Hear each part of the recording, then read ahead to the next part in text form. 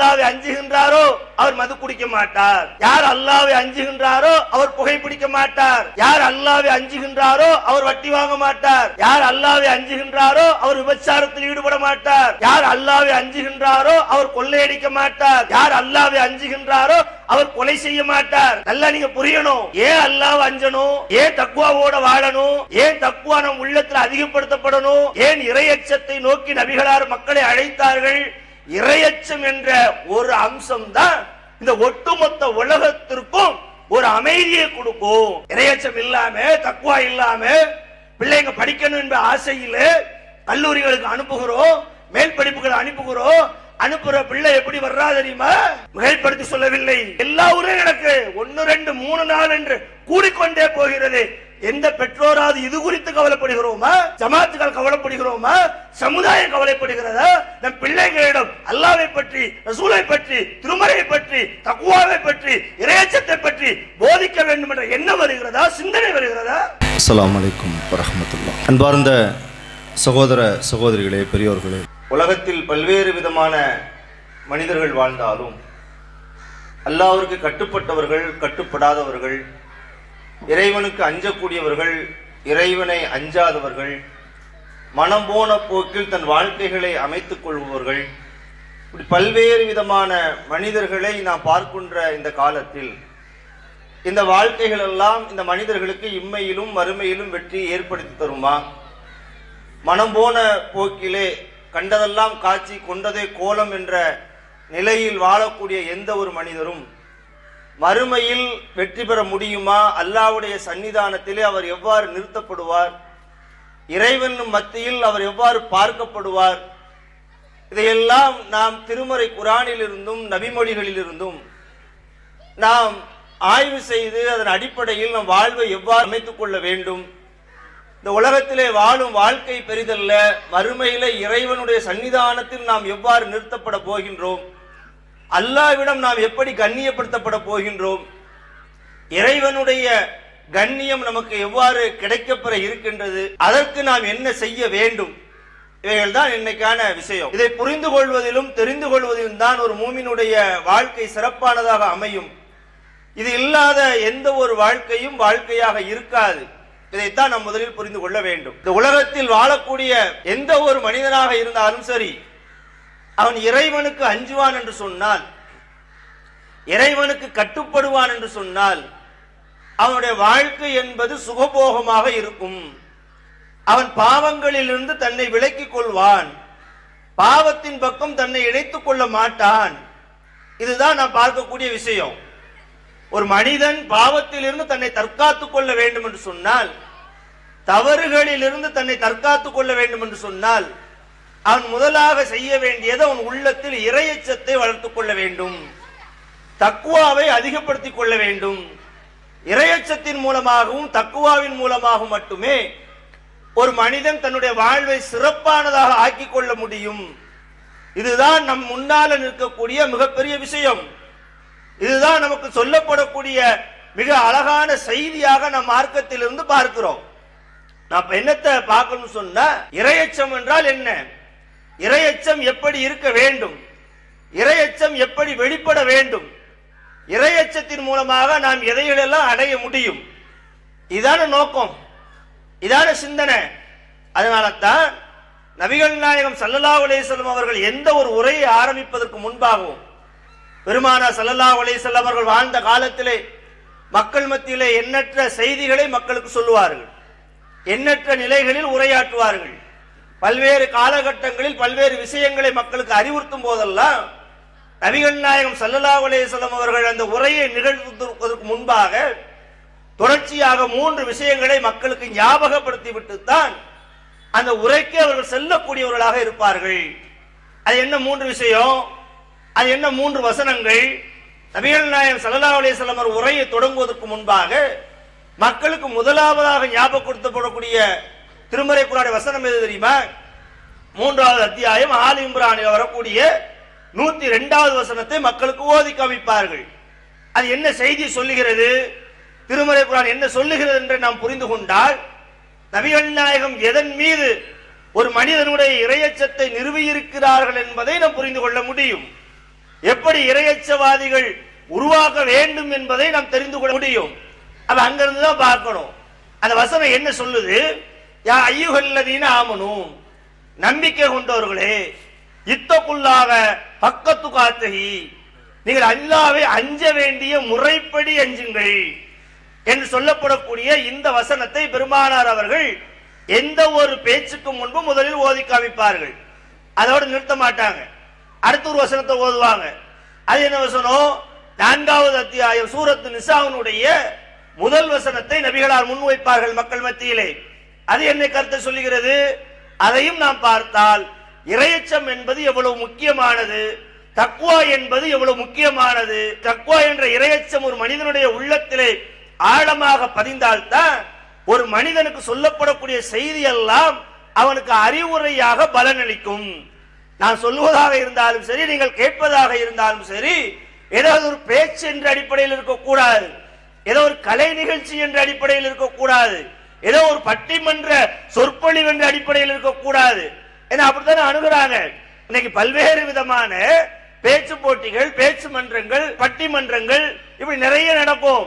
இதெல்லாம் பெரிய அறிவுரைகளோ பெரிய மனிதனுக்கு தேவை சிந்தனைகள்லாம் இருக்காது. நேர போக்குக்கு பேசுவாங்க, அழகுக்கு பேசுவாங்க. அது அறிவார்ந்த கருத்தோ இறையச்சமோ இறைவனை போதிக்கக்கூடிய எந்த செய்தியும் இருக்காது. அப்படி ஒரு பேச்சாக, அப்படி ஒரு நிகழ்வாக, அப்படி ஒரு சந்தர்ப்பமாக அமைந்துவிடக் கூடாது என்பதற்காகத்தான் ஒவ்வொரு மனிதனுடைய வாழ்விலும் உள்ளத்திலும் இறையச்சத்தை நபிகளார் போதித்தே வைப்பார்கள். இறையச்சம் மேம்படுவதன் மூலமாகத்தான் சொல்லக்கூடிய செய்தியும் உள்ளத்தில் நிற்கும், சொல்லக்கூடிய செய்திக்கான முக்கியத்துவமும் புரியும். அப்ப நபிகளார் அதைத்தான் சொல்றாங்க. சூரத்து நிசாவுடைய அந்த முதல் வசனம் என்ன சொல்லுகிறது? யா அய்யுஹன் நாஸ், மனிதர்களே, உங்களுடைய அல்லாஹ்வை நீங்கள் அஞ்சிக் கொள்ளுங்கள் என்று சொல்லப்படக்கூடிய அந்த வசனத்தையும் சொல்லுவார்கள். அதோடு நிறுத்த மாட்டாங்க. அடுத்தது 33வது அத்தியாயத்தினுடைய 70வது வசனத்தை சொல்லுவார்கள். அது என்ன சொல்லுகிறது? யா அய்யுஹல்லதீன ஆமனூ, நம்பிக்கை கொண்டவர்களே, இத்தகுல்லாஹ், நீங்கள் அல்லாஹ்வை அஞ்சிக் கொள்ளுங்கள். வகூலு கௌலன் சதீதா, நீங்கள் நேர்மையானவற்றை நீதியானவற்றையே சொல்லுங்கள். ஆக இந்த 3 வசனத்தை நீங்கள் ஒப்பிட்டு பார்த்தால், 3 வசனமும் சொல்லக்கூடிய செய்திகளை ஆய்வு செய்து பார்த்தால், இந்த 3 வசனத்திலும் என்ன பெரும்பான்மையாக இருக்கு சொன்னா, அல்லாஹ்வை நீ அஞ்சி, அல்லாஹ்வுக்கு நீ பயப்படு, தக்வாவை நீ அதிகப்படுத்திக்கோ. இந்த உலகத்துல யாருக்கும் பயப்படுவதை பத்தி பிரச்சனை இல்லை, அல்லாஹ்வுக்கு பயப்படுதியா? ஏன் அல்லாஹ்வுக்கு பயப்படுறது தெரியுமா? யார் அல்லாஹ்வை அஞ்சிக் கொள்கின்றாரோ, யார் இறைவனை பயப்படுகின்றாரோ, யார் இறைவனுடைய அந்த மறுமை வாழ்வை நினைத்து அச்சப்படுகின்றாரோ, அவருக்கு இந்த உலகத்தில் எல்லாமே சரியாக அமைந்து விடும்.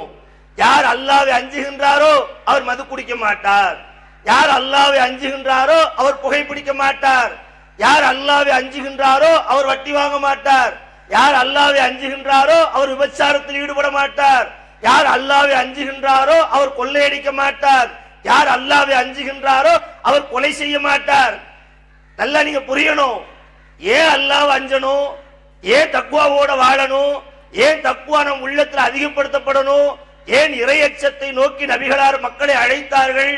இறையச்சம் என்ற ஒரு அம்சம் தான் இந்த ஒட்டுமொத்த உலகத்திற்கும் ஒரு அமைதியை கொடுக்கும். எந்த செய்தினாலும் நீங்க எடுத்து பாருங்க, ஒரு மனிதனுடைய தனிப்பட்ட வாழ்வில் அவனுக்கு இறையச்சம் மேலோங்கி விட்டது என்று சொன்ன அவனுடைய வாழ்வு செழித்து விடும். ஒரு குடும்பத்தில் அவருடைய குடும்பத்தார் மத்தியில இறையச்சம் மேலோங்கி விட்டது என்று சொன்ன அந்த குடும்பம் செழித்து விடும். இப்படி நீங்க எதை வேணாலும் எடுத்து பார்க்கலாம். ஒரு நாட்டில், ஒரு சமுதாயத்தில், ஒரு அதிபர் மத்தியில, ஒரு ஆட்சியாளர் மத்தியில இறையச்சம் இல்லை என்று சொன்னால் அது எங்கெல்லாம் போய் நிற்கும் என்பதற்கு பல உதாரணங்களை இந்த நாட்டில் பார்க்கிறோமா இல்லையா? கண்ணு முன்னால பார்க்கிறோமா இல்லையா? மத்திய பிரதேசம் என்ற ஒரு மாநிலத்தில் மிகவும் பிரபலமாக எல்லோரும் கண்டிக்கக்கூடிய ஒரு செய்தி என்ன? ஒரு மனிதன், பழங்குடியின மனிதன், அந்த மனிதன் மீது உயர் ஜாதியை சார்ந்த ஒரு மனிதன் சிறுநீரை கழிக்கக்கூடிய ஒரு காட்சியை பார்த்தோமா இல்லையா? இதுக்கு என்ன அர்த்தம், என்ன காரணம்? இறையச்சம் இல்லாததானே, அல்லாஹ் பயப்படாததானே, அல்லாஹ்வை அஞ்சி வாழாத ஒரு வாழ்வு, அல்லாஹ் மீது அச்சம் இல்லாத ஒரு நிலையில் அவன் என்ன நினைக்கிறா? இவன் என்னை விட தாழ்ந்த சாதி, இவன் எனக்கு கீழே, நான் இவனுக்கு மேலே, நான் இவன் மீது சிறுநீர் கழித்தாலும் என்னை யாரு கேட்பதற்கு நாதி கிடையாது. இந்த உள்ள எங்க இருந்து வந்துச்சு? இந்த நிலைமை அவனுக்கு எப்படி? அல்லாஹ்வை பயப்படல, இறைவன் மீதான தக்குவா பயபக்தி இல்ல. பயபக்தி இருக்கக்கூடிய யாராவது ஒரு மனிதர் செய்வான? செய்யல, செய்ய மாட்டான்ல. யார் எப்படி நினைப்ப? மனிதர்கள் பார்த்தாலும் சரி பார்க்காவிட்டாலும் சரி நாம் செய்யக்கூடிய இந்த செயலை அல்லாஹ் உற்று நோக்குறான், அல்லாஹ் பார்க்கிறான். அல்லாஹ்விட தப்பிக்க முடியாது. நம்முடைய ஒவ்வொரு நல்ல கெட்ட செயல்களையும் பதிவு செய்யப்படுகிறது. நாளைக்கு நம்முடைய ஏடுகள் கைகளில் வழங்கப்படும். நாம் செய்த செயல்கள் எல்லாம் அதில் பதிவு செய்யப்பட்டிருக்கும். நினைப்பல்ல, இதான தக்குவா, இதான இறையச்சம். இந்த இறையச்சம் என்பது இந்த உலகத்திலையும் இல்ல, உலகத்திலே ஒட்டுமொத்த மக்கள்கிட்ட இல்லைங்கிற இரண்டாவது பட்சமா வச்சுக்கொள்வோம். அல்லாஹ்வை கடவுளாக ஏற்றுக்கொண்டு ஓரிரை கொள்கையை ஏற்றுக்கொண்டு வாழக்கூடிய சமுதாய மக்கள் மத்தியில் இருக்கிறதா? இஸ்லாமிய சமுதாயத்தில் இருக்கிறதா? நம்ம அதான கேட்கணும். இறையச்சம் என்று ஒன்று இருந்தால் இவன் வரதட்சணை வாங்கக்கூடியவனாக இருப்பான? சமூகத்தில் மிகப்பெரிய பிரச்சனையாக எது மாறிக்கொண்டிருக்கிற நல்ல ஒவ்வொரு செயலையும் நீங்க எடுத்து பாருங்க, ஒவ்வொரு நிலைகளையும் நீங்க எடுத்து பாருங்க. இறையச்சம் என்பது ஏன் இல்லாம போச்சு? இறையச்சம் இல்லாம போனதின் காரணமாக சமூகத்தில் நடந்து கொள்ளக்கூடிய பிரச்சனைகள் என்ன? இதை எப்படி நம்ம சரி செய்வது? ஆட்சி இருக்கிறதா, அதிகாரம் இருக்கிறதா? இல்ல ஆட்சி அதிகாரமே இருந்தாலும் சரி செஞ்சிட முடியுமா? முடியாது. வெளிப்படையாக நல்லவன் நடந்து கொள்வான். வீட்டுக்குள்ள தப்பு செஞ்சா என்ன செய்ய? ஒருவருக்கு ஒருவர் ரகசியமாக நடந்து கொண்டா என்ன செய்ய? அவன் எந்த இடத்திலும் ஆட்சியாளர் பார்த்தாலும் சரி, ஜமாத்து பார்த்தாலும் சரி, பொதுமக்கள் பார்த்தாலும் சரி, பார்க்காவிட்டாலும் சரி, அல்லாஹ் பார்க்கிறான். அதான் இறையச்சம். இறையச்சம்னா என்ன? இறையச்சம்னா எப்படி வெளிப்படணும்? நாம என்ன மகரிப் தொழுதோம், எல்லாரும் சேர்ந்துதான் தொழுதோம். அல்லாஹ் நமக்கு அந்த வாய்ப்பு தந்திருக்கிறான். யாரும் வராட்டலும், யாரும் பார்க்காட்டலும், பள்ளிக்கு போக முடியாட்டலும், எனக்கு வீட்டுல வெளியில போக நேரம் ஏற்பட்டாலும் மகரிப்பு நேரம் வந்துட்ட நான் அல்லாஹ்வுக்காக மகரிப்பு தொழுவேன். இதான இறையச்சம், இதான தக்குவா, இதான மேம்படணும். இந்த பயம், இந்த எதிர்பார்ப்பு, அல்லாஹ்வை அஞ்சக்கூடிய இந்த நிலை இதுதான் நாங்க உருவாக வேண்டும். இதில் இருந்துதான நாம் படிப்பினை பெற வேண்டும். அதனால்தான் அல்லாஹ் நோன்பை பற்றி சொல்லும் பொழுது நீங்கள் இறையச்சம் பெற வேண்டும் என்பதற்காக ரமலானுடைய மாதத்தை அல்லாஹ் நோன்பு அருள காரணம் என்ன? நீங்கள் இறையச்சம் பெற வேண்டும், அல்லாஹ்வை அஞ்ச வேண்டும், அல்லாஹ்விற்கு அஞ்சி நடுங்க வேண்டும். அல்லாஹ்வை நீங்கள் பயப்படும் காலமெல்லாம் நீங்கள் பாவம் செய்ய மாட்டீர்கள், உங்கள் கடமைகளில் இருந்து மீற மாட்டீர்கள், தவறின் பக்கம் உங்க எண்ணங்கள் செல்லாமல் இருக்கும். நீங்க குறைஞ்சிருச்சு இல்ல, இல்லாததன் விளைவுதான் சமூகத்துல இவ்வளவு தீமைகள் புறையோடி கிடக்கத பார்க்கிறோம். எங்கெல்லாம் இறையச்சம் குறைகிறதோ, யாரிடமெல்லாம் இறையச்சம் குறைகிறதோ, எங்கெல்லாம் தக்குவா என்ற அந்த நிலை முற்றிலுமாக அகற்றப்பட்டிருக்கிறதோ அங்கெல்லாம் பாவத்தினுடைய நிலைகள் பெரும்பான்மையாக இருப்பதை பார்க்கிறோம். சமுதாயத்தில் ஒரு இளைஞர் இன்னைக்கு எப்படி வார்த்தெடுக்கப்பட வேண்டும், ஒரு இளைஞர் இன்னைக்கு எப்படி உருவாக்கப்பட வேண்டும், ஒரு பிள்ளைகளை பெற்றோர்கள் எப்படி சரியான முறையில் வளர்க்க வேண்டும், அதற்கான பல அறிவுரைகளை பல அம்சங்களை நபிகளாரிடமிருந்து நாம் கற்றிருக்கிறோமா இல்லையா? அந்த கற்றுதலின் அடிப்படையில் பிள்ளைகளை வளர்க்கணுமா வேண்டாமா? அப்படி இறையச்சத்தோடு பிள்ளைகளை வளர்த்தால் தானே அவர்கள் வளர்ந்து வாலிபனாகி இன்னும் பல பருவங்களை அடையும் பொழுதும் அவன் சரியான மனிதனாக இருப்பான். அதைத்தான் நபிகளார் கற்றுக் கொடுத்தாங்க. எப்படி கற்றுக் கொடுத்தாங்க? தன்னுடைய பேர குழந்தை ஒரு பேரித்தம்பழத்தை எடுத்து வாயில போடுது. நபிகளார் வாயில இருந்து கையை விட்டதை வெளியே எடுக்கிறாங்க, எடுத்துட்டு சொல்றாங்க சக்காத்து பொருள். நபிகளார் எப்படி வளர்க்கிற இறையச்சத்தை எங்க ஊட்டுறாங்க, எப்படி ஊட்டுகிறார்கள், யாரிடம் ஊட்டுகிறார்கள், எந்த நிலையில் ஊட்டுகிறார்கள்? இப்படி பிள்ளைகளை வளர்க்கோமா, கற்றுக் கொடுக்கிறோமா பிள்ளைங்களுக்கு?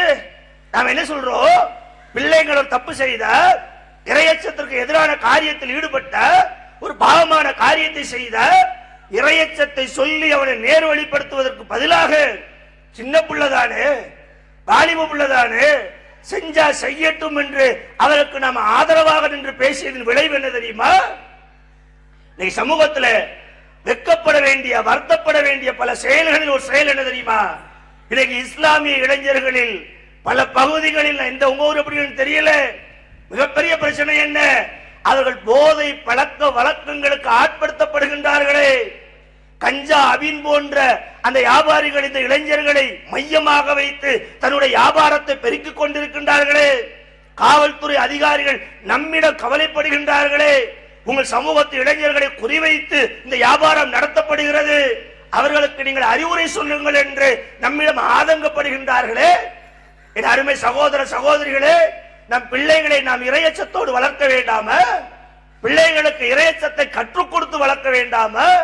தக்வா உள்ள பிள்ளைகளாக நாம் வளர்த்திருந்தால் நம் பிள்ளைகள் இது போன்ற போதை வஸ்துக்களுக்கு ஆளாவார்களா? உன்னோட நீ சிந்திச்சு பாருங்க. நாம என்ன சொன்னோம்? சின்ன புள்ளதானே சொன்னோம். நபிகளார் சொன்னார்களா? சின்ன புள்ளதானே, ஒரு பெரித்தம்பளம் தானே, ஜகாத்து பொருள் தானே சொல்லல. சின்ன பிள்ளைய ஆரம்பத்திலேயே கண்டிக்கின்றார்கள், தவறை தவறு என்று சுட்டி காட்டுகின்றார்கள். அதனுடைய விளைவாக அவருடைய பேர குழந்தைகள் இந்த மார்க்கத்திற்கு தியாகம் செய்யக்கூடிய நல்லவராக வார்த்தெடுக்கப்பட்டார்கள்.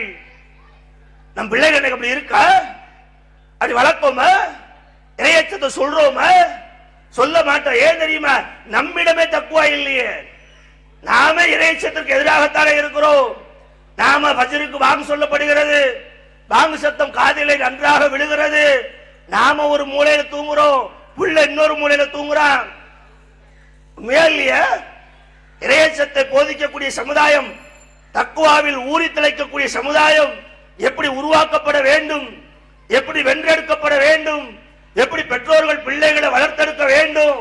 5 மணிக்கு பாங்கு சொல்றாங்களே, பாங்கு சத்த காதுல விழுந்துருச்ச, முதல்ல நாம எந்திக்கணும், நாம தொழணும், பிள்ளைங்களுக்கு அறிவுரை சொல்லணும். ஓ, இன்றைய நாளின் முதல் கடமையான ஃபஜ்ரை நிறைவேற்றிட்டு வா, பள்ளிவாசலுக்கு போ, இமாம் ஜமாத்தோட தொழுதுட்டு வா, அல்லாஹ்வை அஞ்சிக்கோ சொல்றோமா? சொல்லக்கூடியவர்களாக இருந்தா நம் பிள்ளைகள் தொழுகைகளை உதாசீனப்படுத்தக்கூடியவர்களாக இருப்பார்களா? சிந்திக்கிறோமா? இறையச்சை எப்படிங்க வரும்? நாம தான் அதுக்கான காரணங்களை காரியங்களை உருவாக்கி பிள்ளைகளை சரியான பாதையில் அமைத்துக் கொடுக்க வேண்டும். நம் பிள்ளைகள் தரிகட்டு செல்லக்கூடிய வாசலை நாமளே திறந்து விட்டுட்டு கடைசி நேரத்தில் வந்து ஐயோ அப்படி ஆயிருச்சு, ஐயோ இப்படி ஆயிருச்சு, என் பிள்ளை போத பழக்க வழக்கங்களுக்கு ஆளாகி விட்டாரு, அவரை என்ன செய்ய முடியும்? நாம வளர்த்த வளர்ப்பு அப்படி. சொல்லப்பட்ட செய்திகள் எல்லாத்தையும் இந்த காதல வாங்கி இந்த காதல விட்டோம், எனக்கு என்ன அலைஞ்சோம், அவனுக்கு ஒரு வேலை இல்லை, மீட்டிங் போட்டு பேசுறான் என்று கேலி பேசினோம், உதாசீனப்படுத்தினோம். விளைவென்ன? அவன் போதைக்கு அடிமையாகிறான், தன்னுடைய வாழ்வை தொலைக்கின்றான். ஒரு இளைஞன் படித்து பட்டம் பெற்று தன்னுடைய தாய் தந்தையர் 1000 கனவு கொண்டு வச்சிருப்பாங்க. மருத்துவர் ஆகணும், இன்ஜினியர் ஆகணும், வக்கீல் ஆகணும், இன்னும் பெரிய எல்லாம் போச்சுல. இல்ல திருமணம் பண்ண வைக்க முடியுமா? பொண்ணு கொடுப்பான, குடிகார பேருக்கு எவன் கொடுப்பான், போதைக்கு அடிமையானவனுக்கு எவன் கொடுப்பான் கேட்பாங்களே. இப்ப தாய் தந்தையர் என்ன எப்படி நிக்கிறாங்க? ஐயோ என் பிள்ளையுடைய வாழ்க்கை போச்சு. போவோம். போகக்கூடாது என்றால் என்ன செய்ய வேண்டும்?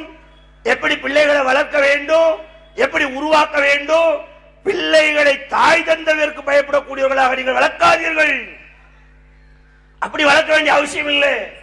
தாய் தந்தைக்கு பயப்படக்கூடியவனாக வளர்ந்த, தாய் தந்தை இருக்கும் போது பயப்படுவான், வீட்டில் இருக்கும்போது ஒழுங்கா இருப்பான், வீட்டில் இருக்கும்போது படிப்பான், வீட்டில் இருக்கும்போது கெட்ட செயலுக்கு போக மாட்டான். ஆனா எல்லா இடத்தையும் தாய் தந்தைய கூட போக முடியுமா? பார்த்துக்கிட்டே இருக்க முடியுமா? அதனால தான் நபிகள் நாயகம் ஸல்லல்லாஹு அலைஹி வஸல்லம் அவர்கள் அழகாக சொல்லி காட்டுகின்றார்கள், இறையச்சத்தை மேம்பட செய்யுங்கள். நான் இறையச்சம் வந்துருச்சுன்னா மக்கள் பார்த்தாலும் சரி பார்க்காட்டாலும் சரி, என் பெற்றோர்கள் பார்த்தாலும் சரி பார்க்காட்டாலும் சரி, இந்த உலகமே என்னை உற்று பார்க்கவில்லை என்றாலும் சரி, நான் தனிமையிலே தனித்த அறையின்குள்ளே அனைத்து ஜன்னல்களையும் அடைத்து விட்டு தனிமையாக அமர்ந்திருந்து அங்கே எனக்கு தவறு செய்ய ஒரு வாய்ப்பு கிடைத்தாலும் ஒருபோது நான் அதை செய்ய மாட்டேயே. என் உள்ளத்தில் ஆழமாக நிறைந்திருக்கும் என்னை என் அல்லாஹ் பார்த்து கொண்டிருக்கிறான், என் ரப்பு பார்த்து கொண்டிருக்கிறான், என் இறைவன் பார்த்து கொண்டிருக்கிறான். என் இறைவனுடைய கண்ணை மறைக்க முடியாது, என் இறைவனுடைய பார்வைக்கு திரையிட முடியாது. என் அல்லாஹ்வின் மீது கொண்ட பயத்தின் காரணமாக தனிமையான இந்த நேரத்திலும் தனிமையான இந்த வேளையிலும் யாரும் என்னை பார்க்காவிட்டாலும் நான் தவறு செய்யாமல் இருக்கிறேன் என்ற அந்த உள்ளத்தில் ஒரு நிலை எனக்கு ஏற்பட வேண்டும் என்று சொன்ன, நான் அடிப்படையில் தக்வா உள்ளவனாக வார்த்தெடுக்கப்பட வேண்டும். வளர்த்தெடுக்கப்பட வேண்டும். அதை நோக்கி இன்னைக்கு சமுதாயம் செல்லுகிறதா என்பதுதான் கேள்வி. இறையச்சம் என்றால் என்ன என்று கேட்கக்கூடிய ஜமாத்து தலைவர்கள், அமைப்பு தலைவர்கள், நாட்டினுடைய தலைவர்கள் இன்னைக்கு அதனால கண்டவங்களா வாரா, பெரிய தொப்பி போட்டுக்கிட்டுதான், பெரிய தாடி வச்சுக்கிட்டுதான், கேட்டா முறியுதுங்க, பைஜிங்க உண்டா இல்லையா? அவர்கிட்ட போய் நாம நல்லது கெட்டது கேட்கிறோமா இல்லையா? அவர் சொல்லுவதை வச்சு காரியங்களை முடிவு பண்றோமா இல்லையா? இதுதான் இறையச்சத்தினுடைய லட்சணமா? இதான் இறையச்சத்தை வெளிப்படுத்தக்கூடிய நிலைகளை நாம் எப்படி புரியணும்? நபிகளார் ஒரு வாதை கற்றுக் கொடுத்திருக்கிறார்கள். திருமறை குரான் அழகான விஷயங்களை நமக்கு கற்றுக் கொடுத்திருக்கிறது. திருமறை குரானிலிருந்து எடுக்க வேண்டிய செய்திகளை எல்லாம் விட்டுவிட்டு நீங்கள் யார்ட்டையோ போறோமே, அவன் கால கழுவி குடிக்கக்கூடிய நிலைக்கு நீங்க சமுதாயம் சென்று கொண்டிருக்கிறது. மனிதன் எப்படி கடவுளாக முடியும்? மனிதன் எப்படி? நான் என்னங்க, என் மனுஷன் தானே. ஆனா அந்த நிலை இன்றைக்கு மாறுகிறது. காரணம் என்ன? வெளி தோற்றத்தை பார்க்கிறோம், வெளி நிலைகளை பார்க்கிறோம். வெளி நிலைகள்ல யாரும் யாரை ஏமாற்றுவதற்கு எப்படி வேண்டுமானால் வேஷம் போடலாம். ஆனா இறையச்சம் என்பது உள்ளம் சார்ந்த விஷயம். நபிகள் நாயகம் ஸல்லல்லாஹு அலைஹி வஸல்லம் அவர்கள் அழகாக சொல்லி காட்டினார்கள். இறையச்சத்தை பற்றி நபிகளார் பாடம் எடுக்கக்கூடிய பல நிலைகளை நீங்கள் பாருங்கள். இறையச்சத்தை பற்றி நபிகள் நாயகம் சொல்லி காட்டும் போது அழகாக சொல்லுகின்றார்கள், அத்தக்வா ஹாஹுனா, இறையச்சம் என்பது உள்ளம் சார்ந்த விஷயம் அப்படின்னு தன்னுடைய நெஞ்ச 3 முறை சுட்டி காமித்து பேசுகின்றார்கள் மக்கள் மத்தியிலே. இறையச்சம்னா என்ன நினைச்சிய? தக்குவானா என்ன நினைச்சிய? அல்லாஹ்வுக்கு பயப்படுதுன்னா என்ன நினைச்சிய? வெளி தோற்றங்கள் தேவை, தாடி வைக்க கூடாதுன்னு சொல்ல ஏமாற்றுறதுக்கு வைக்கலாம், சுன்னத் என்ற அடிப்படையிலும் வைக்கலாம், நன்மை என்ற அடிப்படையிலும் வைக்கலாம், ஏமாத்துவதற்கு வைக்கலாம் இல்ல, பேசுவதற்கு வைக்கலாம் இல்ல. அதனாலதான் பெருமானார் சொன்னாங்க, வெளி தோற்றம் அல்லப்பா தீர்மானிப்பது தக்குவாவை, உள்ளம் தீர்மானிக்க வேண்டும். உள்ளத்தில் இருந்து அது வெளிப்பட வேண்டும். யாருடைய உள்ளத்தில் தக்குவா இருக்கிறதோ, அது இல்லையே, அந்த இறையச்சம் இல்லாததன் விளைவுதானே கண்டவங்களா வாரான், கண்டவங்களா பேசுறான், நான் அல்லாஹ்வுக்கு நெருக்கம் போறோமே, அதுக்காக தன்னை எப்படி எல்லாம் அர்ப்பணித்துக் கொள்கிறோமே, அந்த நிலையில் நின்று நாம் நம்முடைய மார்க்க விஷயங்களை இழக்கிறோமே. இந்த ஊர்ல நடக்க இல்லாத சொல்றோம், நடக்கலாமா? நடத்தலாமா? ஒரு அறிவுடைய சமுதாயம், மார்க்கத்தை விளங்கிய சமுதாயம், திருமறை குரானை கையில் வைத்திருக்கக்கூடிய சமுதாயம், நபிகளாருடைய போதனைகளை படிக்கக்கூடிய சமுதாயம் எங்க இருக்குது? எப்படி இருக்கு? இன்னைக்கு என்ன நடக்கு? அவர் சொன்னா கல்யாணம், அவர் சொன்னா கேன்சல், அப்படிதான் நடக்கு. இங்க மார்க்க அடிப்படை, மார்க்க வரை எல்லாத்தையும் விட்டாச்சு. திருமணம் என்று சொன்னா எவ்வளவு அழகாக, ஒழுக்கமாக, சிம்பிளாக, எளிமையாக எப்படி நடத்தப்பட வேண்டும், நபிகளார் எப்படி நடத்தி இருக்கிறார்கள், அது நடக்க ஏன் நடக்கல? ஏன் நடத்தப்படல? உள்ளத்தில் அல்லாஹ்வை பற்றிய பயம் இல்லை, அல்லாஹ்வை பற்றிய அச்சம் இல்லை. மறுமையில் நாம் அல்லாஹ்வின் சன்னிதானத்தில் நிறுத்தப்பட்டு ஒவ்வொரு கேள்விகளுக்கும் பதில் சொல்ல வேண்டும் என்ற எண்ணம் இல்லை. அதான் ஆடம்பர திருமணங்கள், மண்டபம், லட்ச ரூபாய் மண்டப வாடகை. எத்தனை ஏழை இருக்கிறா, எத்தனை படிக்கிறதுக்கு வழி இல்லாதவர் இருக்கிறா, சோத்துக்கு வழி இல்லாதவர் இருக்கிறா. திருமணம் என்பது எவ்வளவு எளிதானது, எவ்வளவு லெகுவானது.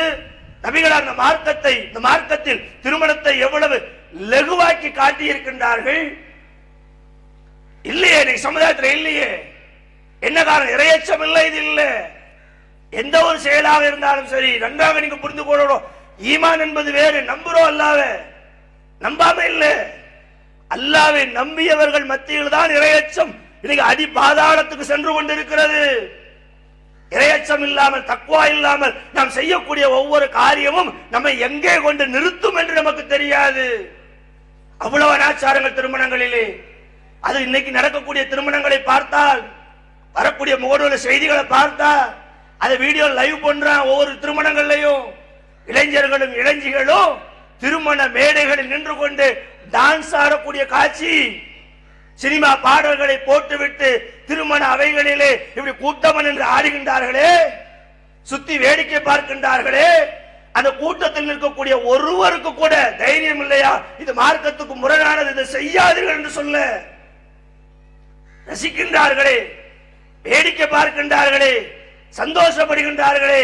என் திருமணம் எவ்வளவு கேலியாக கூத்தாக நடந்தது என்று பெருமிதம் கொள்ளுகின்றார்களே, இவர்கள் அல்லாஹ்வை அஞ்ச வேண்டாமா?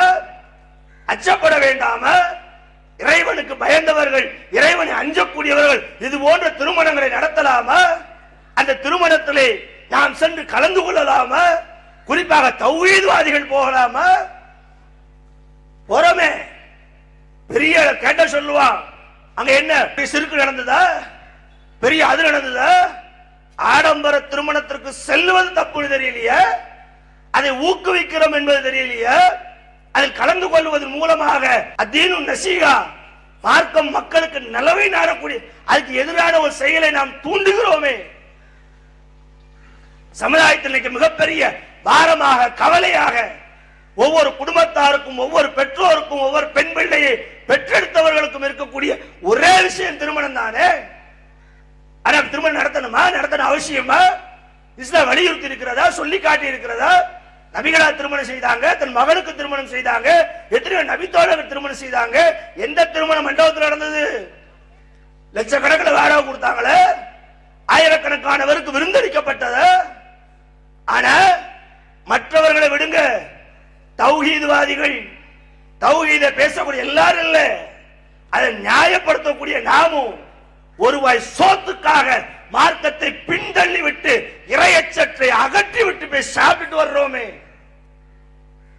எனக்கு தக்குவா வேண்டாமா? இறையச்சம் வேண்டாமா? இறையச்சம் மேம்பட வேண்டாமா?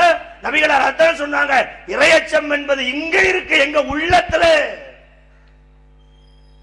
உள்ளத்துல என்ன இருக்கு? நான் தௌஹீத்வாதின்னு சொல்லுவதில் இல்ல, வேஷம் போடுவதில் இல்ல. அது யார் வேணாலும் சொல்லலாம், யார் வேணாலும் வேஷம் போடலாம். உள்ளத்துல இருக்கா? உள்ளத்துல இருந்த போவோமா?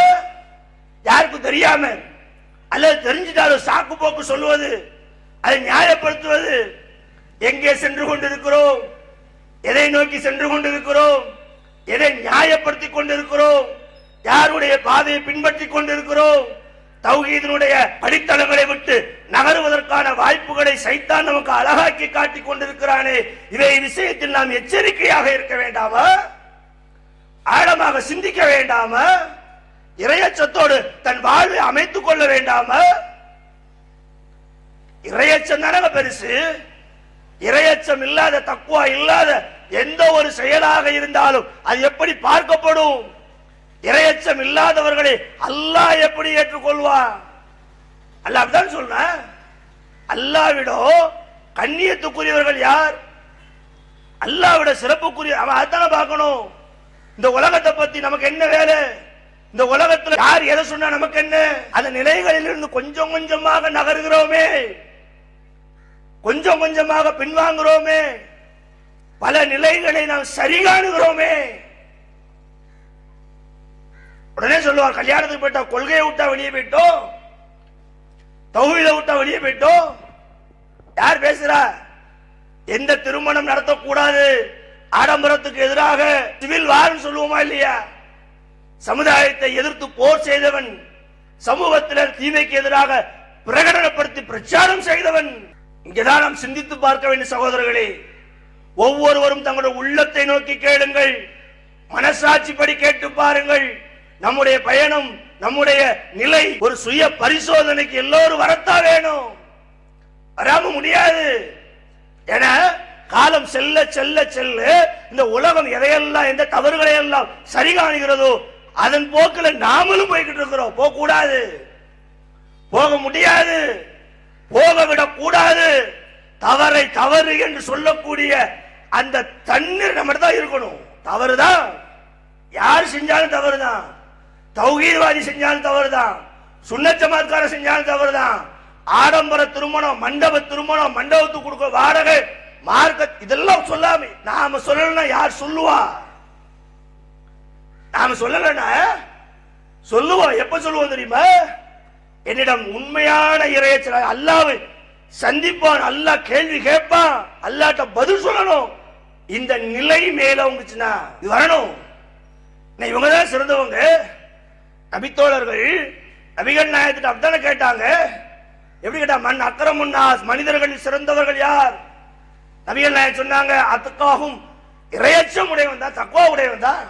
என்னப்பா பெரிய விஷயம்? நாங்க சிறந்தவன் யார்? பணம் வச்சிருக்கவன் சிறந்தவன் இல்லை, பதவியில் இருக்கவன் சிறந்தவன் இல்லை, பெரிய பட்டம் பெற்றவன் சிறந்தவன் இல்லை, நாட்டை ஆளக்கூடியவன் சிறந்தவன் இல்லை.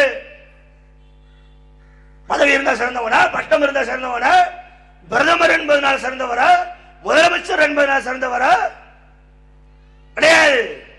சிறந்தவர்கள் நபிகளார் சொல்றாங்க, தக்குவா இருக்கா, இறையச்சம் இருக்கா, இறையச்சம் மேலோங்கி நிற்கிறதா, இறையச்சத்தில் முன்னோக்கி செல்கின்றாயா, நீ சிறந்தவன், நான் சிறந்தவன்.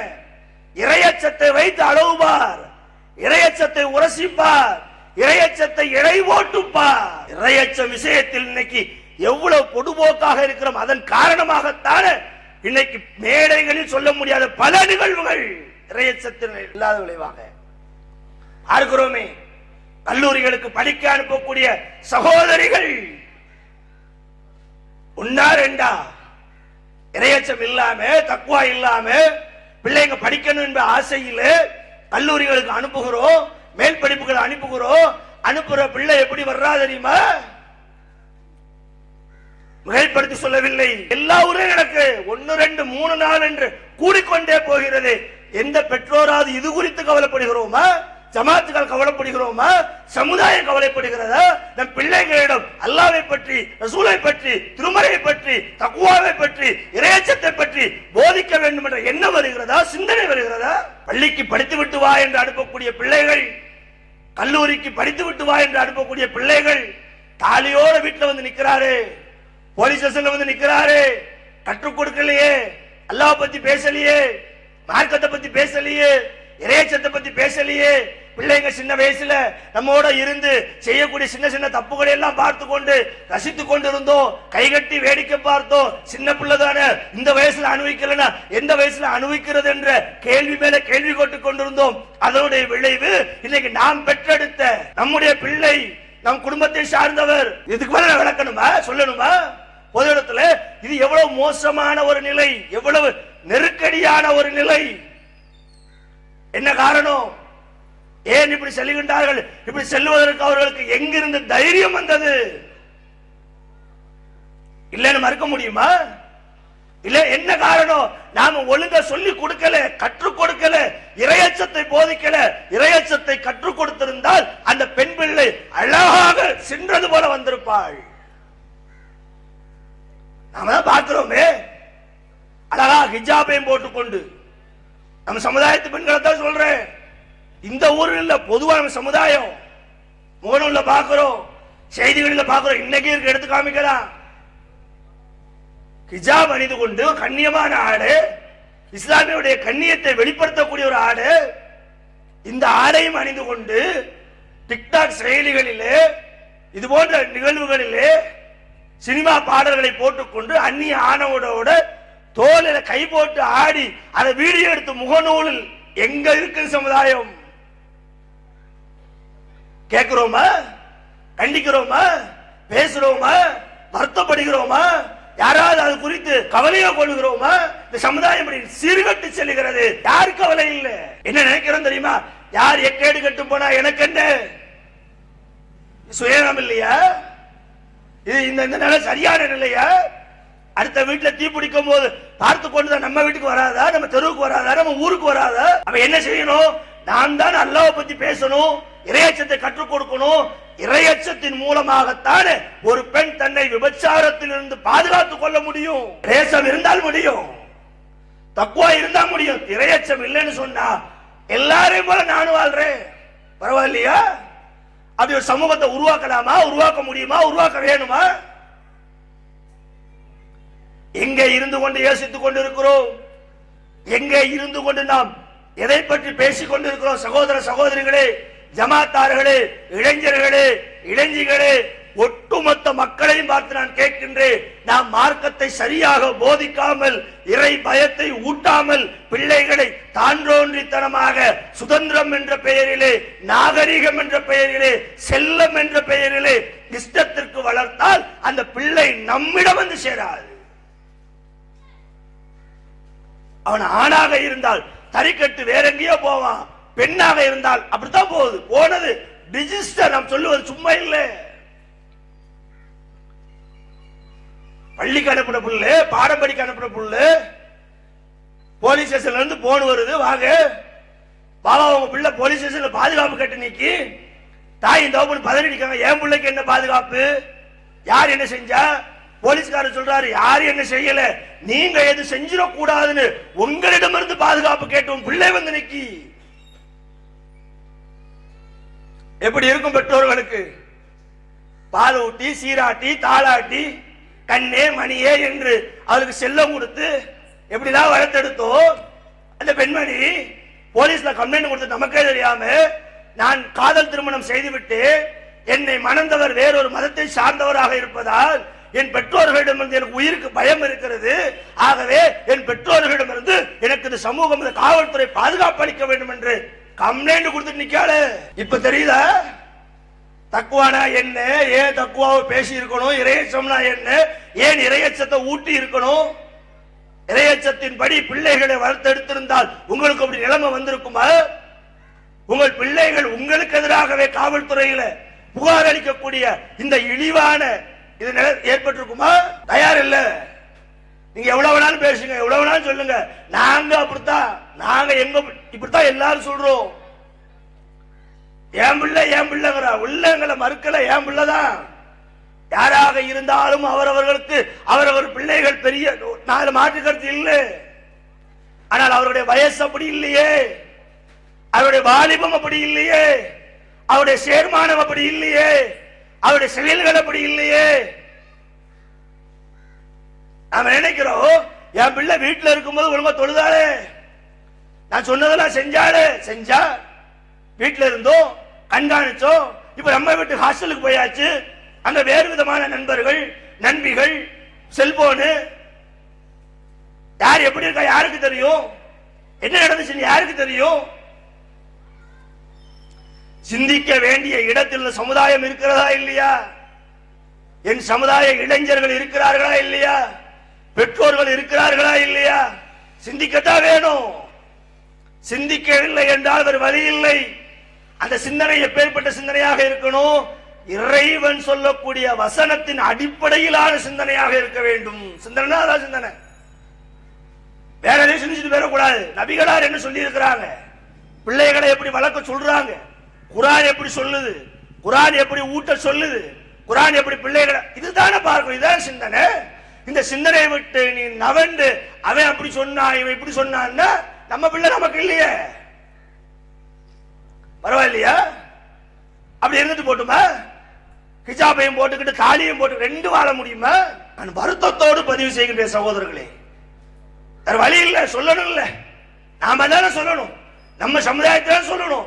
இன்னாரும் சொல்ல, பொதுவாக நடக்கிறது, நடக்கக்கூடிய ஒவ்வொரு நிகழ்வுகளும் ஆதாரங்களோட ரெக்கார்டுகளாக பதிவு செய்யப்படுகிறது. ஆகவே பெண் பிள்ளைகளை எப்படி இறையச்சத்தோடு வளர்க்க வேண்டும் என்ற முறைகளை கற்றுக் கொடுக்கக்கூடிய பெற்றோர்களாக நாம் இருக்கணுமா வேண்டாமா?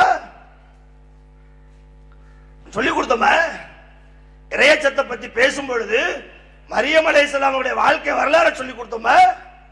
மரியம் அலைஹிஸ்ஸலாமுடைய நிலையை பத்தி நாம் பிள்ளைகளுக்கு ஊட்டணுமா? பெண் பிள்ளைகளுக்கு நாம படிச்சோமா? முதல்ல நாம படிச்சாதானே சொல்லுவோம். மரியம்னா யாருன்னு கேட்கக்கூடிய மக்களாக நம்ம எத்தனை பேர் இருக்கிறாங்க? ஈசானா யாரு, ஈசமுடைய தாயினா யாரு கேக்குறீங்களே? குர்ஆன்ல அவங்கள பற்றி செய்தி சொல்லுது. செய்தி சாதாரணமா சொல்லல. அல்லாஹ் எப்படி சொல்றான் தெரியுமா? ஒட்டுமொத்த மூமின்களுக்கும் முன்மாதிரியாக சொல்றான மரியம் அலைஹிஸ்ஸலாம் அவர்களுடைய வரலாற்று செய்தியை திருமறை குர்ஆனிலே ரப்புல் ஆலமீன் தான் சொல்றான். ஈசாவுடைய தாயார் மரியமுடைய செய்தியை நாம் படிச்சிருந்தா அவர்கள் எப்படி ஒழுக்கத்திற்கும் கண்ணியத்திற்கும் தன்னுடைய மார்க்க நிலைகளில் பிறலாமல் அல்லாஹ்வை பயந்து கொண்டவர்களாக எப்படி வாழ்ந்தார்கள் என்ற நிலையை செய்தியை வரலாற்றை நாம் படிங்க. முதல்ல ஊர் மக்கள் ஜமாத் மக்கள் எல்லாரும் படிங்க. சும்மா நான் சொல்றேன்னு பார்க்காதீங்க. நான் யாரும் சொல்றதுக்கு இருக்கிறத எடுத்து சொல்றேன், அவ்வளவுதான். குர்ஆன்ல இருக்கு, ஹதீஸ்ல இருக்கு, இருக்கிறத எடுத்து சொல்ற மொழி. நான் என்ன சொல்றதுக்கு எனக்கு என்ன இருக்கு?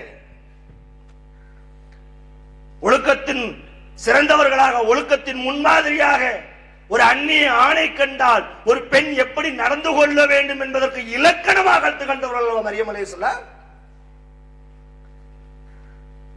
இல்ல இன்னைக்கு வரலாற்று செய்திகள் எப்படியெல்லாம் நீங்க சமூகம் எப்படியெல்லாம் மாற்றப்பட்டாச்சு, திருப்பப்பட்டாச்சு. அவர்களுக்கு எதை சொல்லிக் கொடுக்கணும், எதை போதிக்கணும், எதை காமிக்கணும், திருமறை குர்ஆன் எதை சொல்லுது, நபிகளார் என்ன சொன்ன, இதெல்லாம் விட்டுட்டு ஒரு முரீது வாங்க வாரியா, பைஜிட்ட வாரியா, நல்ல எங்க போகுது சமுதாயம்? தனி மனிதர்கள் எப்படி கடவுளாக முடியும்? அவனுக்கு எப்படி நல்லது கெட்டது நடக்க தெரியும்? அவனுக்கு ஒரு கூட்டம், இவனுக்கு ஒரு கூட்டம், ஓன் கூட்டம் பெருசா, என் கூட்டம் பெருசா? குர்ஆனுக்கு வாங்கப்பா, ஹதீஸுக்கு வாங்க, நபி வழிக்கு வாங்க, நேர்வழியின் பக்கம் வாங்க, தக்வாவின் பக்கம் வாங்க, இறையச்சத்தின் பக்கம் வாங்க, மறுமைக்கு செல்லக்கூடிய வழியை நோக்கி வாங்க. மறுமையில வெற்றி அடையணும்னா திருமறை குர்ஆன் தான வழி, நபிகளாருடைய போதனைகள் தானே சரி. வேற யார் யாரை காப்பாற்ற முடியும்? முரீது காப்பாத்திருவாரா, பைஜி காப்பாத்திருவாரா, அவுலியா காப்பாத்திருவாரா? சொல்லுவதற்கு வேதனையாக இருக்கிறது. 2023 இது போன்ற நிகழ்வுகள் ஆரம்ப காலத்தில் தெரியாது. பிரச்சாரங்கள்லாம் முன்னெடுப்பதற்கு முன்பாக ஒரு ஊர்லயும் ஒவ்வொருத்தர் இருப்பான், ஒரு வேஷத்துல இருப்பான், ஒரு பச்சை தலப்பா, ஒரு பெரிய தாடி, ஒரு பெரிய தஸ்மமணி. நம்மளாம் அப்படிதான் நினைச்சோம். கோட்டு வெளி தோற்றத்தை வச்சு பேசக்கூடிய பேச்சை வச்சு 1000 சுபஹானல்லாஹ், 1000 அல்ஹம்துலில்லாஹ், அல்லாஹ் அக்பர் சொல்லுவது தப்பில்லை. ஆனால் அதை பிறர் மெச்ச வேண்டும் என்பதற்காக, பிறர் மத்தியிலே தன்னை தக்வா உடையவனாக காட்ட வேண்டும் என்பதற்காக. சுபஹானல்லாஹ் ரெண்டு விதமா இருக்கு. அல்லாஹ்வை புகழணும் என்பதற்காக நான் சுபஹானல்லாஹ் சொன்னா சரி, நீங்க வந்திருக்கிறீங்க உன் முன்னால சுபஹானல்லாஹ் சுபஹானல்லாஹ் சொன்னா தான் நீங்க என்ன தக்வா உடையவனாக பார்ப்பீர்கள் என்ற நோக்கத்தில் சொன்னா, இப்படிலாம் ஏமாத்தினாலும் ஒரு காலத்துல. அந்த காலத்தை தாண்டி வந்தோம், கடந்து வந்தோம், அவைகளை எல்லாம் தவறு என்று கண்டித்து விட்டு வந்தோம். திருமறை குர்ஆனும் நபிமொழிகளை விட்டு அவற்றை எல்லாம் ஓட ஓட விரட்டினோம். ஆனா இன்னைக்கு செய்தி கேட்டா திரும்பவும் ஆமா பைஜி வந்திருக்காரு, முரீது வந்திருக்கிறாரு, தவப்பனா என்னடா இது? எந்த காலத்துல எந்த குர்ஆன் எல்லாம் இன்னைக்கு எப்படி வந்துருச்சு பார்க்கும், படிக்கும், எளிமையாகி விட்டது படிப்பதற்கு, அதை அணுகுவதற்கு. இப்படி இருந்து இந்த காலத்துல அப்படி இருக்கலாமா, இருக்க முடியுமா? இப்படி எல்லாம் போனா எப்படி மரியம் அலைஹிஸ்ஸலாம் வரலாறு நீங்க படிப்பீங்க, யூசுப் அலைஹிஸ்ஸலாம் வரலாறு நீங்க படிப்பீங்க, நபித்தோடைய வரலாறு நீங்க எப்படி படிப்பீங்க? அதுல இருந்து நீங்க எப்படி பாடம் எடுப்பீங்க? பிறகு எப்படி தக்வா மேலோங்கும், இறையச்சம் வளரும்? உண்மையா இல்லையா, நியாயமா இல்லையா நான் கேட்கிறது? எதை படிக்கணும், எதை படிச்சா நன்மை, எது வழிகாட்டும், எது முதல் இன்னாஸ்? குர்ஆன் தானே, குர்ஆனுக்கு தானே வரணும். குர்ஆனை படிச்சா தனிநபர்கிட்ட போவோமா? அது யாராவது இருக்கட்டுமே. நான் கேட்கிறேன், 5 நேரம் 50 வேலை வேணா தொழுட்டு போட்டோம், நமக்கு என்ன? தொழுவது சரியாக இருந்தால் இறைவன் கூலி கொடுக்க போற, அது நோன்பு நோட்டுவது சரியாக இருந்தால் இறைவன் கூலி கொடுக்க போற, பெருமைக்காக செய்வதாக இருந்தா அல்லாஹ் அதை புறந்தள்ளிட போற. மரியம் அலைஹிஸ்ஸலாம் அவங்க ஒரு பெண்ணுக்கான இலக்கணமாக எப்படி திகழ்ந்தாங்க பல செய்திகள் குர்ஆன்ல இருக்கிற. சுருக்கமாக ஒன்று சொல்றேன். ஒழுக்கத்தின் பிறப்பிடம், கண்ணியத்தின் மறு உருவம் மரியம் அலைஹிஸ்ஸலாம் அவர்கள் அல்லவா? ஈசாவுடைய தாயார் அல்லவா? திருமறை அவர்களை அழகாக பேசி காட்டுகிறது. அல்லாஹ் அந்த செய்தியெல்லாம் குர்ஆன்ல நமக்கு எதனால தந்திருக்கிறார்? படிப்பினை பெற வேண்டும், பாடம் படிக்க வேண்டும். அவர்களை போல பெண்கள் தங்களுடைய வாழ்க்கைகளை அமைத்துக் கொள்ள வேண்டும். சும்மா நேர போக்குக்கா குர்ஆன் அப்படித்தான் நீங்க வச்சிருக்கிற.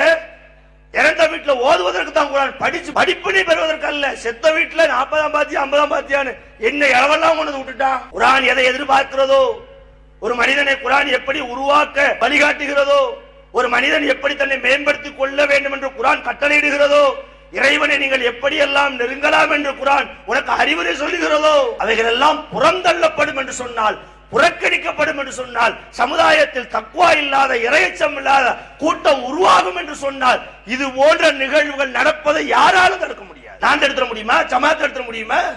எத்தனை தடுத்துருவேன்? தடுத்தா சட்டம் அவனுக்கு சாதகமா இருக்கு, அது வேற காப்பா. இப்படிலாம் ஓடுதாங்களே, நான் என்னையா செய்ய முடியும்? சட்டம் அவனுக்கு 18 வயசு ஆயிட்டா முடிவெடுக்கலாம், சட்டம் இருக்கு. சட்டம் அப்படிதான் போலீஸ் தான் சொல்லுவான். இவனா பேசி பாரு, உன் பிள்ளைகிட்ட வந்தா கூட்டு போ, வரலன்னு விட்டுட்டு போயிரு. சட்டம் அப்படிதான் இருக்கு. அவ எப்படி வருவா? அல்லாஹ் பத்தி சொன்னியா? ரசூலை பத்தி சொன்னியா? மரியம் அலைஹிஸ்ஸலாம் பத்தி சொன்னியா? பெண்ணுடைய கண்ணியத்தை பத்தி சொன்னியா? இஸ்லாத்தை பத்தி சொன்னியா? உள்ளத்துல ஊட்டி வளர்த்திருந்தியா? தக்குவா நான் கேட்கிறேன், தக்குவா இறையச்ச ஒரு அந்நிய ஆண்களிடம் பெண்கள் எப்படி இருக்க வேண்டும், எப்படி பழக வேண்டும், எப்படி பேச வேண்டும், எல்லாத்தையும் இஸ்லாம் சொல்லுது. ஆனா நான் நம்ம ஊருன்னு சொல்லல, பொதுவா சொல்றேன். பல ஊர்கள்ல பார்க்கிறோம், பல ஊர்களுக்கு போறோமா இல்லையா, பல இடங்களுக்கு போறோமா இல்லையா, போறது வேற, முகநூல்ல லைவே செய்யறாங்க. ஒரு இளைஞனும் எவனோ ஒருத்தனை வேலூர்ல கூட பெரிய அளவுக்கு நடந்துச்சு பாத்தீங்க நீங்க முகநூல்ல. ஏன்னா பொய் சொல்லக்கூடாது இல்ல, பேசுவதற்காக இல்லாத சொல்லக்கூடாது இல்ல, சொல்ல வேண்டிய அவசியம் இல்ல. பெரிய பிரச்சனையாச்ச வேலூர்ல, வழக்காயிச்ச, கேஸ் போட்டாங்க. வேலூர் கோட்டைக்குள்ள இஸ்லாமிய பெண்கள், பர்தா அணிஞ்ச பெண்கள், ஹிஜாப் அணிந்த பெண்கள், கல்லூரிக்கு செல்லக்கூடிய பெண்களை, அந்த பெண்ணுக்கு அல்லாஹ் பற்றிய அச்சம் இருந்தால், அல்லாஹ்வை பற்றிய பயம் இருந்தால் மரணிப்போம், மரணத்துக்கு பிறகு மீண்டும் எழுப்பப்படுவோம், அல்லாஹ் நம்மளை விசாரிப்பான் என்ற நிலை இருந்திருந்தால் நடந்திருக்குமா?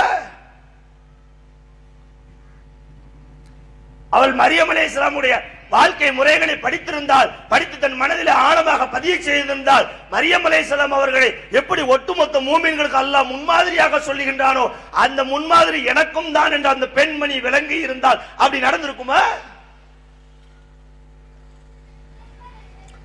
எல்லாத்தையும் மறைச்சாச்சு. என்ன கேடு தெரியுமா சமுதாயத்துல? இவர்களும் சொல்ல மாட்டார்கள், சொல்லுபவர்களை சொல்ல விட மாட்டான். சொல்லுபவனை குழப்பவாதியும்பா, இவன் அவனுக்கு கை கூலியும்பா, இவன் சமுதாயத்தை பிரிக்க வந்தாம்பா. கருத்து பிடிப்பு சேரும். சரி, நாங்க எப்படி இருந்திருப்போம், நீங்க தான் சொல்லுங்க. வாங்க, சமுதாயம் தறிக்கட்டளைகிறது. இளைஞர்களும் இளைஞர்களும் போற பாதை சரியில்லை. சகோதர சகோதரிகளே, நாம் இன்று நினைக்கிறோம், என் வீட்டில் நடக்கல, அங்கொன்று இங்கொன்று நினைக்கிறோம், அது இன்னும் பல்கி பெருகும். காரணம் என்ன? அவருடைய தொடர்பு நம் பிள்ளைகளுக்கும் இருக்கிறது. எப்படி நான் சகித்துக் கொண்டிருக்க முடியும்? நாம் எப்படி வளர்த்தெடுக்கிறோம் என்பதில் தான் பிரச்சனை இருக்கிறது. நாம் எதை கற்றுக் கொடுத்தோம் என்பதில் தான் பிரச்சனை இருக்கிறது. நாம தான் கற்றுக் கொடுக்கணும், நாம தான் உருவாக்கணும். நாம் உருவாக்கவில்லை என்று சொன்னால், நாம் கற்றுக் கொடுக்கவில்லை என்று சொன்னால் இழக்க போறது நாம தான். வானம் போய், மரியாதை போய், சமுதாயத்துல கூனி குறுகி, ஒருத்தருடைய கேலிகளுக்கும் இன்னும் ஆளாகி எவ்வளவு பெரிய நிலை. நாம தான் கற்றுக் கொடுக்கணும். பிள்ளைகளை எப்படி உருவாக்க வேண்டும், எப்படி அவர்களை தக்வாவை போதிக்க வேண்டும், எப்படி மரியாதை அந்நிய ஆணை நடக்க வேண்டும். மரியம் அலைஹிஸ்ஸலாம் அவர்களுக்கு அல்லாஹ்விடம் இருந்து உணவு வந்தது. நன்றாக சிந்திய அவங்களுடைய தக்வா இறையச்சம், அல்லாஹ்வை நம்பிய விதம், நம்பிக்கை, அல்லாஹ்வே உணவளித்தான் அவர்களுக்கு. உண்டா இல்லையா? அந்த அறையிலே தனிமையிலே இருக்கும் பொழுது அல்லாஹ் மலக்கு அனுப்புறான் செய்தி சொல்வதற்காக. மனித உருவத்திலே மரியம் அலைஹிஸ்ஸலாம் அவருடைய அறைக்குள்ள அந்த மனிதராக அந்த மலக்கு வருகின்றார். நாம் ஒவ்வொருவரும் புரியணும், அந்நிய ஆண்களை கண்டால், தனிமையிலே கண்டால், நாம் இருக்கக்கூடிய இடத்துல தனிமையில இருக்கிற ஒரு ஆள் வந்துட்டான், நாங்க உட்காருங்கன்னு சொல்லலாமா? ஒரு ஆணும் பெண்ணும் தனித்திருக்கும் இடத்தில் மூன்றாவதாக சைத்தா வந்துருதானே. படிக்கணும் இல்ல, நானும் சொல்லிக் கொடுக்கணும் இல்ல, பிள்ளைகளை கற்றுக் கொடுக்கணும் இல்ல. அந்நிய ஆண்களிடம் எப்படி ஒரு பெண் பேச வேண்டும், குலைந்து பேசக்கூடாது. உங்கள் உள்ளத்தில் நோய் இல்லா இருந்தாலும் பேசுவனுடைய உள்ளத்தில் நோய் இருக்கும். அல்லாஹ் சொல்றானே, மார்க்கம் சொல்லுகிறதே, மார்க்கம் கற்றுக் கொடுக்கின்றதே. சபையில மலக்கு போறாங்க மனித ரூபத்துல, அவன் மனிதனாக பார்க்கிறாங்க, மலக்குன்னு தெரியாது. அடுத்த கணம் மரியம் அலைஹிஸ்ஸலாம் சொன்ன வார்த்தை என்ன தெரியுமா? இதுதான் நம் சமுதாயத்து பெண்கள் மத்தியிலே ஆழமாக பதிய வேண்டிய செய்தி. இப்படி எல்லாம் செய்தியை உள்வாங்கினால், பிள்ளைகளுக்கு கற்றுக் கொடுத்தால், ஒழுக்கத்தையும் கண்ணியத்தையும் திருமறை குரானில் இருந்து கற்றுக் கொடுத்தால், அதான் விஷயம். சமூகத்திலிருந்து இல்ல, குரானில் இருந்து பாரு, மார்க்கத்திலிருந்து பாரு, மரியம் அலைஹிஸ்ஸலாமுடைய வாழ்க்கையிலிருந்து பாரு, அல்லாஹ் எதை முன்மாதிரியாக காட்டி இருக்கிறார் அதிலிருந்து பாரு. அழகாக சொன்னார்கள். காலத் அவர் சொன்னாங்க, இன்னி அவுது பிர் ரஹ்மானி மின்க இன் குன்தும் தக்கையா, நீர் இறையச்சம் உடையவராக இருந்தால் உன்னை விட்டு நான் ரஹ்மானிடம் பாதுகாவல் தேடுகிறேன், வெளியே போனாங்க. தனிமையில இருக்கிறே, ஒத்தையில இருக்கிறே, இந்த இடத்துக்கு ஒரு ஆணாக நீ எப்படி வரலாம்? உனக்கு என்ன அனுமதி இருக்கு? நீ எப்படி வர முடியும்? அந்த ஒரு மனிதர் அல்ல, மலக்கு இறை செய்தியை கொண்டு வர்றாரு, தூது செய்தி கொண்டு வர்றாரு, சொல்ல போறாரு. ஆனா மனிதனாக நினைத்த பொழுது அடுத்த கணம் அதான் கண்ணியம், அதான் இறையச்சம், அதான் தக்குவா, அதான் ஒரு பெண்ணுக்கான முன்மாதிரி, அதான் ஒரு பெண் எப்படி தன்னை வளர்த்துக் கொள்ள வேண்டும் என்பதற்கான அடிப்படை. இதெல்லாம் நீங்க தவற விட்டாச்சு. நாகரிக உலகம் அதெல்லாம் சரியா வருமா? இதெல்லாம் சரியா வருமா? வேலைக்கு போற இடத்துல பார்க்க முடியுமா? வேலைக்கு போற இடத்துல பார்க்க முடியலன்னா வேலைக்கு போகாதங்கிற. பெண்ணுக்கு சம்பாதிக்க வேண்டும் என்ற என்ன கட்டாயம் இருக்கிறது சகோதரிகளே? வியாக்கியானம் சொல்ற சமுதாயத்துல பெண்ணு வேலை பார்க்கணும். புருஷன் வேலையில தானே இருக்காரு, வெளிநாட்டுல தானே இருக்கிறாரு, கை நிறைய சம்பளம் வாங்குறாருல்ல. சரி, கை நிறையாவே சம்பளம் வாங்காட்டாலும் பரவாயில்ல, இருக்கிறத வச்சு நிம்மதியா பிள்ளைகளோட வாழ்ந்தா போதுமே. பெண்கள் வேலை பார்க்க வேண்டிய எந்த கட்டாயமும் மார்க்கத்தில் இல்லையே. பாருங்க, அதற்கான ஏற்பாட்டுல பார்க்க முடியும், மார்க்க வரையறைகளை தாண்டாம பார்க்க முடியும், பிரச்சனை இல்லாம பார்க்க முடியும்னா பரவாயில்லை. நாம சாக்கு சொல்றோமே, போக்கு சொல்றோமே, எப்படி முடியும்? ஆணும் மண்ணு தான் இருக்க வேண்டியது ஒரு அறைக்குள்ள இருக்காங்க. இருந்தா என்ன, சைத்தா இருக்கான மூணாவது. அதை மறக்க போய்த்தா பல குடும்பங்களில் விவாகரத்து வரை செல்லுகிறதே. பரவாயில்லையா? ஏற்றுக்கொள்ளலாமா? வாழ்க்கை வம்பாகி விட்டதே, போய்விட்டதே, கேவலப்பட்டு விட்டோமே. ஏன் நீங்கள் மார்க்க வரையறைகளை தாண்டினீர்கள், இறைவன் போட்ட கோட்டை தாண்டினீர்கள், இறையச்சத்தை மீறி சென்றீர்கள். இன்று நீங்கள் அனுபவிக்கின்றீர்கள், மார்க்கம் காரணம் அல்ல. அறிவு சொல்றாங்க, குர்ஆன் தான் சொல்லுதுல, இப்படிதான் இருக்கணும், இப்படிதான் நடந்து கொள்ளணும். ஒரு பெண் தனியாக இருக்கக்கூடிய வீட்டில் அப்படி வச்சுக்கோங்களேன், எந்த ஆளாக இருக்கட்டும், திருமணம் பண்ணுவதற்கு தடை செய்யப்பட்ட யாராக இருந்தாலும் சரி, எவ்வளவு பெரிய பொறுப்பில் இருந்தாலும் சரி, எவ்வளவு பெரிய பதவியில் இருந்தாலும் சரி, எவ்வளவு பெரிய உயர்வானவனாக இருந்தாலும் சரி, தனிமையில் இருக்கக்கூடிய வீட்டில் பெண்கள் ஆண்களை அனுமதிக்க கூடாது. அது அல்லாஹ்விற்கு பயப்படும் செயல் அல்ல, அது இறை அச்சத்திற்கு எதிரானது. அதனால தான் சொன்னாங்க, நீ அல்லாஹ்வை பயந்தவராக இருந்தால். ஏன் அவங்களுக்கு சொன்னாங்க தெரியுமா? நான் வெளியே போக முடியாது, நான் ரூம்ல இருக்கிறேன், நீ தான் வந்துட்ட, நீ வந்திருக்க கூடாது, நீ இறைவனா பயந்தவனை வெளியே போங்கிறாங்க. இந்த பிள்ளைகளை கற்றுக் கொடுத்தோமா, மாணவிகளை கற்றுக் கொடுத்தோமா, இதை சொல்லி இளைஞர்களை வளர்க்கோமா? அப்படி வளர்த்தா அந்த நிலை ஏற்படுமா? இந்த கண்ணியம், இந்த சிறப்பு, இந்த மேன்மை மரியம் அலைஹிஸ்ஸலாம் இருக்கு. இதனால தான் அல்லாஹ் சொல்றான், ரெண்டு பெண்கள் அல்லாஹ் உதாரணமாக சொன்னான். ஒட்டுமொத்த மூமின்களுக்கும் நம்பிக்கை கொண்டவர்களுக்கு முன்மாதிரியாக இம்ராத் ஃபிரௌனுடைய மனைவி ஆசியா அவங்களையும் சொல்றான், இன்னொன்னு மரியம் அலைஹிஸ்ஸலாம் அவங்களையும் சொல்றான். இது தெரியாது, இது பார்க்கல, இது படிக்கல, இப்படி ஒரு வரலாறு இருப்பதே நான் இன்னைக்கு கேள்விப்படுறேன். இருக்கோன்னு கேட்கறிய? நான் ஒன்றே ஒன்று புரிந்து கொள்றேன், நான் சீராகணும்னா நான் அல்லாஹ்வுக்கு பயப்படணும். நான் மற்றவங்களை பத்தி பேசல விட்டுருங்க. என் வாழ்வு சரியாகணும், நான் சீராகணும், நான் மறுமையில வெற்றி அடையணும், நான் அல்லாஹ்வுடைய சன்னிதானத்தில் நான் தூயவனாக பார்க்கப்பட வேண்டும் என்றால் என் உள்ளம் தக்வாவால் நிரப்பப்பட வேண்டும். அவ்வளவுதான். நீ ஒவ்வொருத்தரும் முடிவு எடுத்துக்கோங்க. அது இன்னாரு இன்னாரு நீ நான் யாரையும் சொல்ல வரல. நான் சிலருக்கு நிறைய இருக்கும், சிலருக்கு குறையா இருக்கும். நிறைய இருக்கவங்க இன்னும் அதிகப்படுத்துங்க, குறையா இருக்கவங்க இன்னும் மேன்மைப்படுத்துங்க, இல்லாதவங்க அதை நோக்கி இன்னும் வாங்க. ரேச்சன் தான் வெற்றியை தேடி கொடுக்கும். அதுலதான், அதை தவிர வெற்றி வேற எதுலையும் கிடையாது. தக்வாக்கு வாங்க. அல்லாஹ்ட்ட கண்ணியத்தை தேடக்கூடியது இறையச்சம் மட்டும்தானே. அல்லாஹ் அப்படித்தானே சொல்ற. அல்லாஹ்விடம் கண்ணியம் பெற்றவர்கள் யார்? இன்ன அக்ரமக்கும் இந்தல்லாஹி அத்காக்கும். உங்களில் யார் இறையச்சம் உடையவர்களோ, தக்வா உடையவர்களோ, அல்லாஹ்வை அஞ்சி நடக்கக்கூடியவர்களோ அவர்களே அல்லாஹ்விடம் கண்ணியமானவர்கள். முடிஞ்சு வச்சா? அல்லாஹ்வோட கண்ணியம் பெறுவதற்கு பதவி, பட்டம், பணம், காசு அதெல்லாம் தேவையில்லை. இறையச்சம் அடுத்தவள சோத்துக்கே வழி இல்லாம இருக்கலாம், பரவாயில்ல, தக்வா இருக்கவன்ட்ட அல்லாஹ்ட்ட கண்ணியமானவன். நான் முடிவு பண்ணணும். என்ன முடிவு பண்ணணும்? இந்த உலகத்துல நான் கண்ணியமானவனா வாழ்வதா, அல்லாஹ்விடம் கண்ணியமானவனா வாழ்வதா? மூமின்கள் அப்படித்தானே பார்க்கணும், மூமின்கள் அப்படித்தானே முடிவு பண்ணணும். இந்த உலகம் சார்ந்த விஷயம், அதை சுற்றி இருக்கக்கூடிய நிகழ்வு எல்லாத்தையும் விட்டு கண்ணு முன்னால எனக்கு எவனுமே இல்லை, அல்லாஹ் இருக்கிறான். அல்லாஹ்விடம் நான் கண்ணியமானவனாக பார்க்கப்பட வேண்டும் என்று சொன்னால் நான் தனித்திருக்கும் போதும் என்னிடம் இறையச்சம் என்பட வேண்டும். நீங்க அதான் முக்கியம். கூட்டத்தில் எல்லாருக்கும் தக்குவா இருக்கும். இப்ப யாரும் வந்து பிடிச்ச குடிக்கவா செய்யறோம், சாராயா குடிக்கவா செய்யறோம்? இல்ல. வீட்டுக்கு போனா இப்படி இருக்கணும் இல்ல, இருக்கோம் அல்ஹம்துலில்லாஹ். ஒன்னு ரெண்டு பேர் இல்லாம இருக்கோம்னு வச்சுக்கோங்க, அது தப்பு தானே? தப்பு இல்லையா? நான் இங்க என்ன புரியணும்னா, உலகம், ஜமாத்து, ஊரு, மஹல்லா, அவர் தலைவர், இதெல்லாம் எனக்கு வேண்டாயா. குர்ஆன் தக்வா பத்தி பேசுறது. யார் இறையச்சம் உடையவர்களோ அவர் தான் கண்ணியமானவன் அல்லாஹ் சொல்றான்.